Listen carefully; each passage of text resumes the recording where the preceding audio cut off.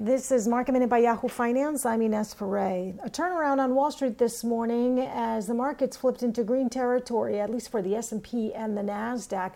The Dow is slightly in the red, but relatively flat. The Dow had been down more than 700 points when the markets opened this morning. Some of the components which flipped into green territory include Boeing, which had been in the red before. Boeing is now up more than 1.5%. Raytheon Technologies is up more than 3%. Merck is down more than 2% as healthcare stocks are under pressure. Industrial financials are now in green territory. They had been in the red earlier today. Communication services are leading the gains. For more Market Minute news, head to yahoofinance.com.